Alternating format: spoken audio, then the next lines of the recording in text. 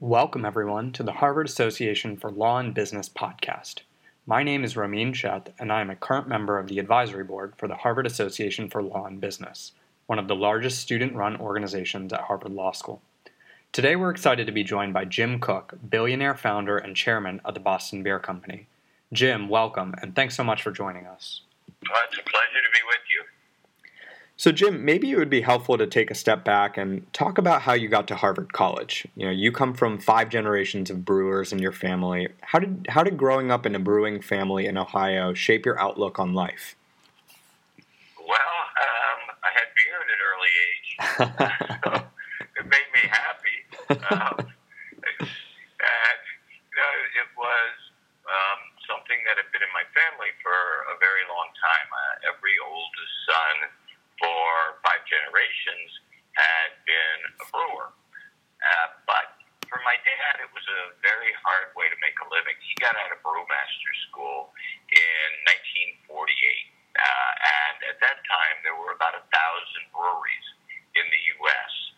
By the time I started Sam Adams in 1984, that 1,000 breweries had dwindled down to about 50. So 95% of the breweries went out of business in that 36-year period, and with that, the jobs for brewmasters disappeared. So he had to find another way to make a living, and he was not, hoping that I would be a brewer.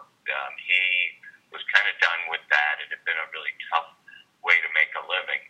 So while I had exposure to beer and actually homebrewed with my dad, it wasn't something that I saw in my future. And so, as you took your journey through and you went to Harvard College, and even fast forward to once you got into Harvard Business School and Harvard Law School, you did something relatively unprecedented for the time once you were a year into the JD MBA program at Harvard. You took a leave of 3 years before coming back and completing both of your degrees. Talk a bit more about what you did during those 3 years, what you learned, and what went through your mind when you made that decision. And I think it's particularly interesting today, given how cookie-cutter many folks try to engineer their career paths. Yeah, I've actually always been a fan of, having a little bit of a jagged resume with a few, rough edges, because, the conventional career path is just that, very conventional, and certainly ill-suited to a lot of individuals who think they need to follow it. And in my case, I went right from college to the JD MBA program at Harvard, and I did the first year of law school, and then I did the first year of business school, and I felt like I was in this river that was carrying me to a place that I wasn't sure I wanted to go, and I felt like I just needed to get out of the river to really find my own course, and I realized something that Harvard doesn't tell you, because they don't want you to know it. But if you drop out, they're almost certainly going to take you back if you leave in good standing and so forth. Because, frankly, you've taken up a place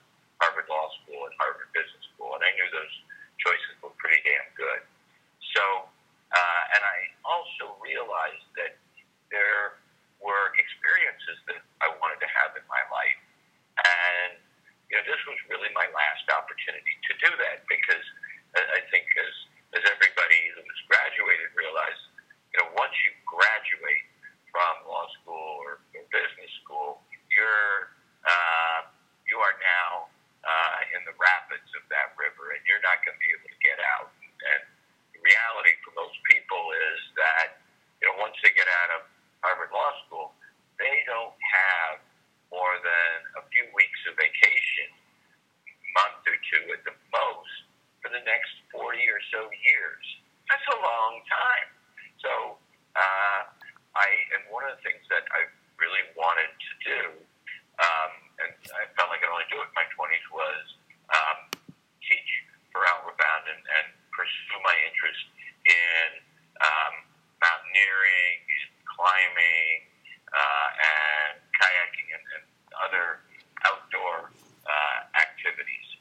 So that's what I did, and I wrote a book that was published earlier this year called Quench Your Own Thirst: Business Lessons Learned Over a Beer or Two. And in writing that, I realized that a lot of what I learned that was useful in business and in life, I learned at Outward Bound, about leadership, about motivating people, things like that. I got that from Outward Bound. So to me, it was 3.5 years very well spent.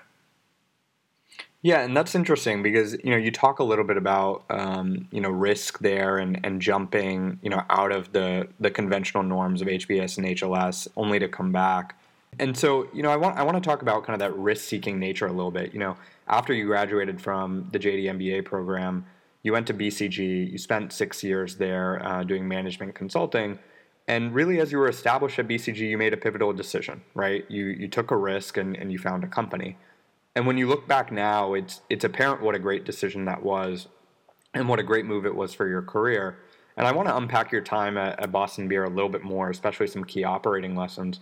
But let's first start by talking about how you decided to leave a distinguished institution like BCG and truck out on your own. I'd love if you could paint the picture of that point in your career and what drove you to make that move.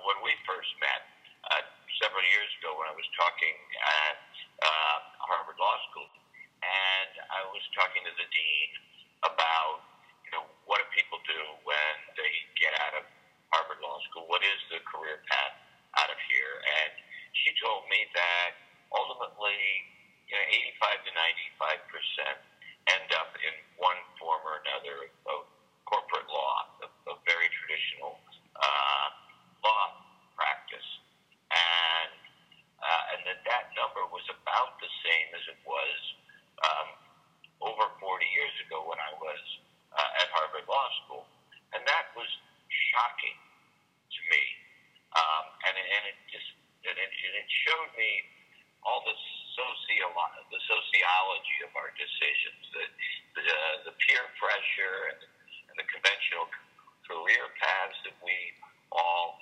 adopt, and our inability to see beyond that and to actually make rational decisions about what career are we going to pursue, which is arguably, the second most important decision that you do in your life after, choosing your spouse. And the reason that I was so shocked that the career paths haven't changed is if I look back, when I was in Harvard Law School in the early mid-'70s, the rewards of being a partner at a good law firm were about equal to the alternatives of going into the corporate world or going into investment banking or going into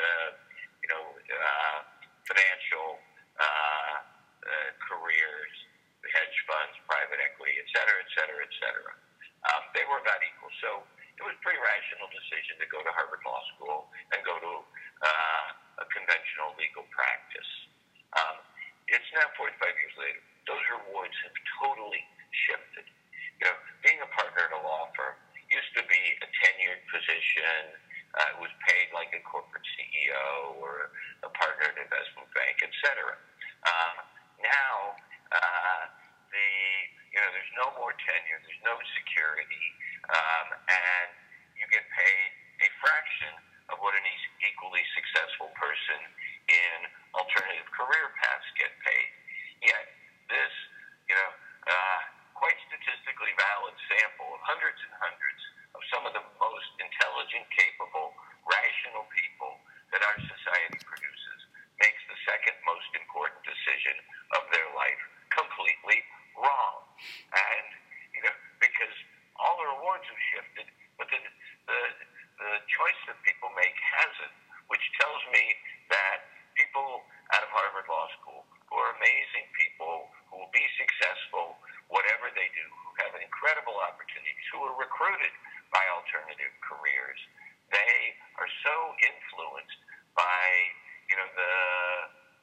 ideology of peer pressure and conventional choices and inability to really see all of their options and understand and appreciate them. And that was shocking to me, that so many bright, capable, rational people make such an important decision completely wrong. So I had to say that was the most stunning thing that I learned when I came to visit Harvard Law School 2 years ago. And then the numbers haven't changed. That career catastrophe is still true. Yeah, I remember us having that conversation, and I actually remember, one of the folks in the audience that day asking you, about embarking on BCG and taking a career in something that they hadn't gone to graduate school for. And I remember your response that kind of, made folks in the room chuckle, which was, you haven't learned to be a lawyer here either, so what's the difference, right? And so I think that, right? And so that piece of, it sounds a little flippant at first response, but the underlying idea there is, at Harvard Law School, you learn how to think. And so finding your passion to attach it to a thought process is the most important and most introspective thing that you can do, as opposed to blindly jumping in to a career in law because, you are already at law school, so you have convinced yourself that that is the only attached addendum that you can go on to. Exactly. And I'm so thankful that, you and so many of your fellow members of your Law and Business Association actually display rationality and make the right decision. So let's say you make that first decision properly, and then you go on to make the decision of how do you switch from a BCG, to taking such a big risk and founding your own company. And I think that ties actually very closely with this sociology aspect that you're talking about, which is once you are at an established institution and once you have a pedigree, right? You had a pedigree. You had Harvard College, Harvard Law School, Harvard Business School, the Boston Consulting Group. You're in a certain world. You're in a certain social sense at that point too. Taking the leap, these days, jumping and starting your own company has started to become a little bit dangerously glorified. The startup world is getting a little popular and heavy. But at that point in time, entrepreneurship is not as, it's not as sexy as it is today. So how do you think through that decision when you made it and you said, you know what, I'm going to leave BCG, I'm going to trek out on my own, and I'm going to found this company? Well, now that one was kind of a career shift in a very meaningful way, and that one involved probably as much or more risk than Outward Bound did, because as you point out, there was no real culture of entrepreneurship back then. The Steve Jobses who created so much sort of glory for entrepreneurship and many other people, they didn't exist. So that one was something where I did make a real shift, and some people would want to make it, others not. Because here was my situation. I'd been at BCG 6 years. I really enjoyed being a consultant. I liked the opportunity to learn. It was you got lots of different cases, worked in different industries. BCG at that point was kind of a combination of a real business and a think tank, so it was quite a unique place, and I loved that for the first 6 years because I was really learning and growing, and then it became different, and I was learning not about business, about industry, not really growing and developing. Instead, what I was doing was learning to be a consultant, and to sell cases, to manage the cases. I wasn't really doing the work that I loved anymore. I was managing it, and I didn't want to do that. And I realized I don't want to be a consultant the rest of my life. I love learning and growing and developing, but once I stopped doing that, I was learning just to be a consultant, and that wasn't what I wanted to do for the rest of my life. And having realized that it wasn't what I wanted to do for the rest of my life, I soon realized that if I don't want rest of my life. I don't want to do it tomorrow. So I went in and I gave my notice, and I thought about, well, what do I want to do? I did not want to work in corporate America, and I'd done reasonably well at BCG. I saved my money. I owned my house outright, and so I felt somewhat financially secure, and I had the blessing of spending all those years at BCG, and one of the things that I learned out of that is you don't need a lot of money to be happy. If you love what you're doing and your family's good and you're in middle class surroundings, that's a pretty good thing, and that's better than like making a lot of money doing something that you're miserable at. So I did accept the fact that if I went out and started my business, I would not be able to, duplicate the lifestyle that I had based on my BCG salary. So in my business plan, my Sam Adams was meant to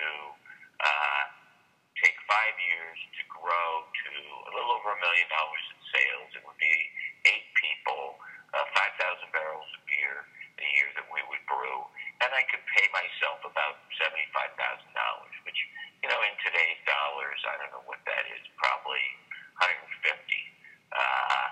maybe something like that, 150, $180,000, and that was, I thought that was a good living, because when I had the good fortune of not making a 5-figure income until I was 29 years old.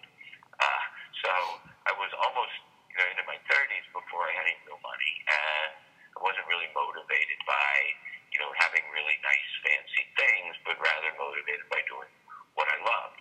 So that was something that I can't say is the absolute right decision for everybody. I can't say that is a rational decision. That was a personal decision about how did I want to live my life, and it was very liberating because if I didn't have to make a whole bunch of money, then the whole world was open to me. Yeah, and I like the way that you think about balancing that passion versus chasing money, because I think you actually have a higher chance at making more outsized impact if you're chasing passion, which making money is a byproduct of, as opposed to just chasing money. What I'm interested in, kind of on that line of thought, is how do you think about passion and professional development? And what I mean by that is, how do you think about balancing the age-old idea of doing what you love and following your passion, especially early in your career, with going into some of the more established trajectories to build skills? And those are soft skills and hard skills. Either services side companies like management consulting firms, investment banks, or these days even technology companies like a Google or a Facebook or so. And I think the decision of what you make early in your career and where you're going to go is exceedingly important, given how much of an inflection point moves you make earlier in your career can become. I think compounding effects, compound interest in careers are real, and a lot of young professionals would probably be better off to think through these steps, with clear intent. So how do you think through that, balancing the professional development, developing actual skills, and the timeline of, doing what you love and following your passion? My perspective on it was that you've got years and years to sort of gather your forces. I was 34 years old when I started Boston Beer Company, so that was not not young. But when I started it, I had a lot of different experiences. The 6 years at BCG taught me a lot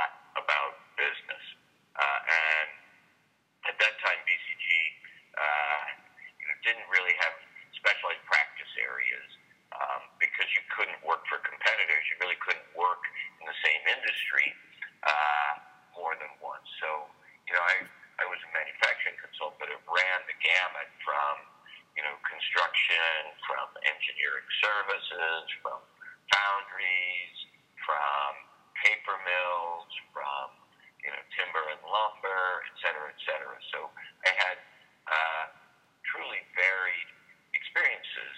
And I think when you're thinking about, gathering your forces, gathering your capabilities and your competencies, what you want to avoid is, the kind of experience where, okay, you have, I don't know, let's say you've got 6 years experience in investment banking, but it's not really 6 years of experience. It's the same year of experience 6 times. So that really isn't helping. If I were looking at the world today, I might look at startups, for example, but you might want to have 2 or 3 different ones because the chances that one hits aren't that great. Or you might want to move between consulting and investment banking, or investment banking and a startup or a private equity or venture capital. So as you gather competencies and experiences, you don't want to just keep repeating the same year of experience over and over again. And your opportunities to go out and actually do something that you're passionate about are better once you get a higher skill level. And to me, I don't know if Boston Beer Company would have succeeded had I started it 10 years earlier with the skill set of a little bit of law school and a little bit of business school and college. But when I went to start it, I had a lot of confidence. I had a great understanding of the strategic variables. I knew a lot about just the nuts and bolts of how business worked. I had, a law degree, so I kind of understood my legal situation. So I came to the startup of Boston Beer Company very well equipped to succeed. And so talk actually a little bit, about the difference between an advisory role and being an entrepreneur. And I remember, one story you told me in the past which really stuck with me, and it was an experience about really relishing the difference between advisory and entrepreneurship from a mentality perspective. It was the experience when you had just first started out and you told your friend about buying computers to track sales, and he turned and asked you whether you had any sales at all, and really encouraged you to get out there and sell beers. And from what I remember, that was a moment that really forced you to reflect on the way you thought about your skill set and value you would need to bring to the table as an entrepreneur as opposed to an advisor. So talk briefly a bit more about this mentality and the adjustment you had to make. Yeah, that was a formative experience, and I'm glad you remember it. It was actually my uncle, truly my mother's cousin, but we call him uncle, and he had been a mentor, and he was one of my original investors. And he called me up one day. It was still at my office at BCG as I was transitioning out, and in the process of starting a company, and he said, "So, Jim, what'd you do today?" And I said, "Well, I went out and I looked at computers," and this was when a computer was actually a pretty sizable purchase. And he said, "Oh, computer, huh? What do you need a computer for?" And I said, "Well, I need to, keep track of things, accounting, and the sales." And he said, "Oh, sales. You want to keep track of sales? That's great. Do you have any?" And I said, "Well, no, not yet."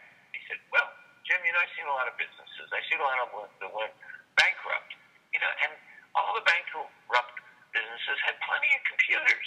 They went bankrupt because they didn't have enough sales. So why don't you forget about the computer and go out and get some sales?" And I thought about that, and I said, "Oh my gosh, he's right. I've been playing company. The beer is ready. I was trying to get a distributor. I hadn't fully faced the fact that no distributor wanted me.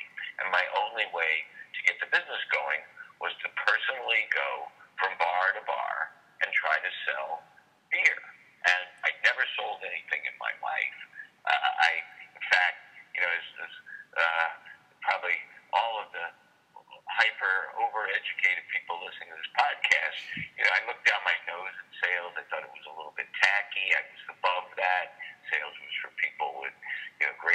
a shirt. It just wasn't something that somebody with 3 degrees from Harvard did. And I realized, I'm not giving advice anymore. I got to go do it. Yeah. If I don't go out and sell beer, I'm going broke. And so I did what people like all of us do. I went to the Coop and I bought a book on sales. I actually went to the Harvard Business School Coop and they had one book on sales. It wasn't hard to pick. It was Tom Hopkins, Mastering the Art of Sales. And it's kind of polyester guy on the cover with his big salesman smile. And I read the book from cover to cover. And so I was scared shitless. I walked into a bar with cold beer in my briefcase and a sleeve of cups and tried to get him to carry my beer. And my success rate was about 5%, about 1 in 20. So I had to get turned down 19 times for every bar that I got to carry Sam Adams. But I learned to be a salesman. I actually learned to value and cherish being a salesman and realized that it wasn't actually manipulative, but that really effective sales is about understanding how the product that I had to offer could help the customer accomplish their objectives, not my objectives.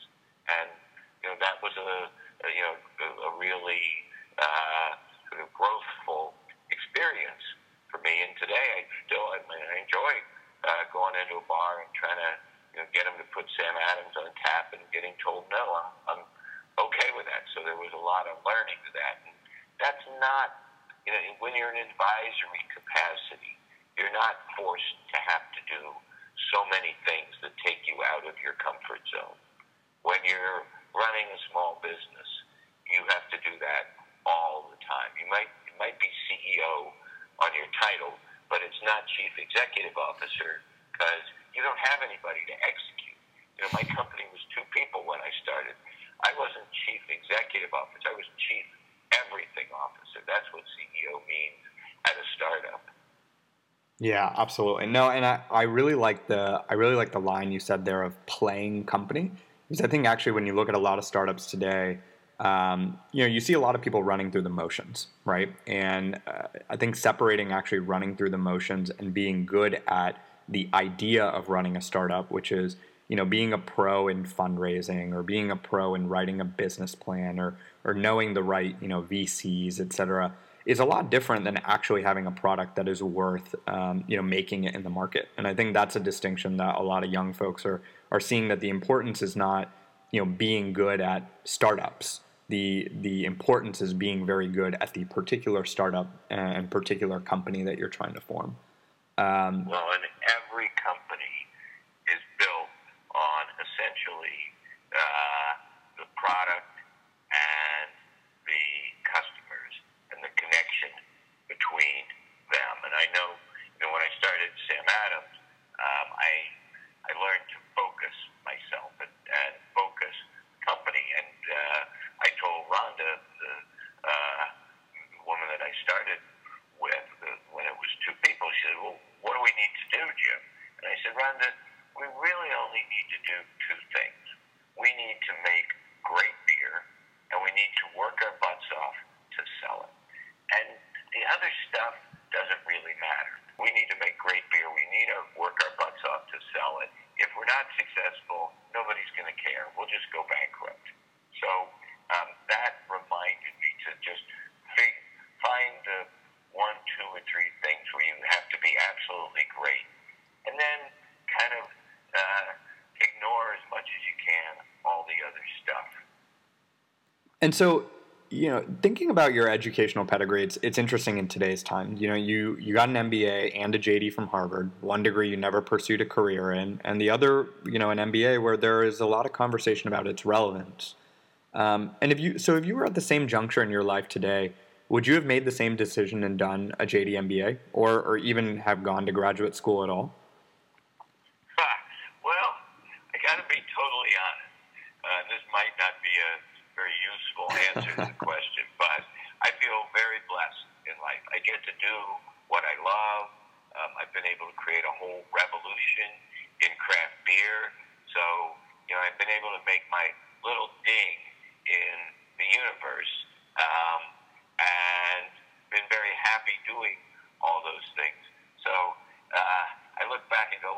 not smart enough to reconstruct this correctly to produce a better outcome. So, my honest answer to your question is I wouldn't change a thing. And now, maybe the more generalizable truth about it is that, as I look back, before I started Sam Adams, the jobs and had the skills I collected were quite a hodgepodge of very, very different, seemingly unrelated things that made for a terrible resume. I actually, I thought I've got a JD MBA from Harvard. I get this incredible pedigree. Everybody's going to want me. But because I had this weird resume, about 2/3 of the interviewers just were turned off, thought it was weird, didn't understand my decision making and my motivations, and I didn't get job offers. But there were a handful that did, and those were the people that I wanted to work with, in particular Boston Consulting Group.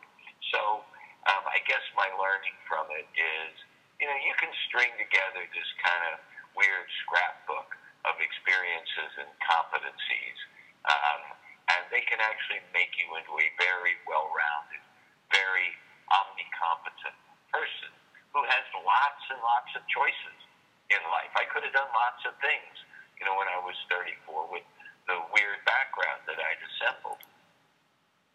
Yeah, that's interesting, Jim. And so as a final question, what's your best advice for students, coming out of graduate school or coming into the workforce these days? If you had to give the elevator pitch for, the things you think are critical to think through as folks think about their career paths, what would it be? I think particularly for, people listening to this who, are highly educated, highly skilled, highly intelligent, frankly, you're going to do well no matter what it is that you do. And you should really think not about what's going to make me financially successful, because the reality is, you're going to do just fine. You're not going to be homeless. You're not going to starve. You're going to be able to support your family. Do what's going to make you happy. Because at the end of the day, which would you rather be, happy or rich? Yeah, unless you're some kind of weird sociopath, you'd rather be happy than rich. And it's a lot easier to find a path in life that will make you happy than it is to find one that's going to make you really rich. So pick the happy. That would be my simple advice. So I'm going to go have a beer. Cheers. Well, thanks, Jim. This has been incredibly insightful. So I really appreciate you taking the time to share so many great lessons and key learnings from your incredibly successful career. I think it's cool that you're doing what you're doing. I mean, you're taking your time to do all this for the benefit of others. So you're doing the Lord's work, man. God bless you. I appreciate it, Jim. Thanks so much, and we'll definitely talk soon. Okay, bye now. All right, take care. To our listeners, tune in next time to the Harvard Association for Law and Business podcast as we continue to connect with business luminaries and discuss their career retrospectives.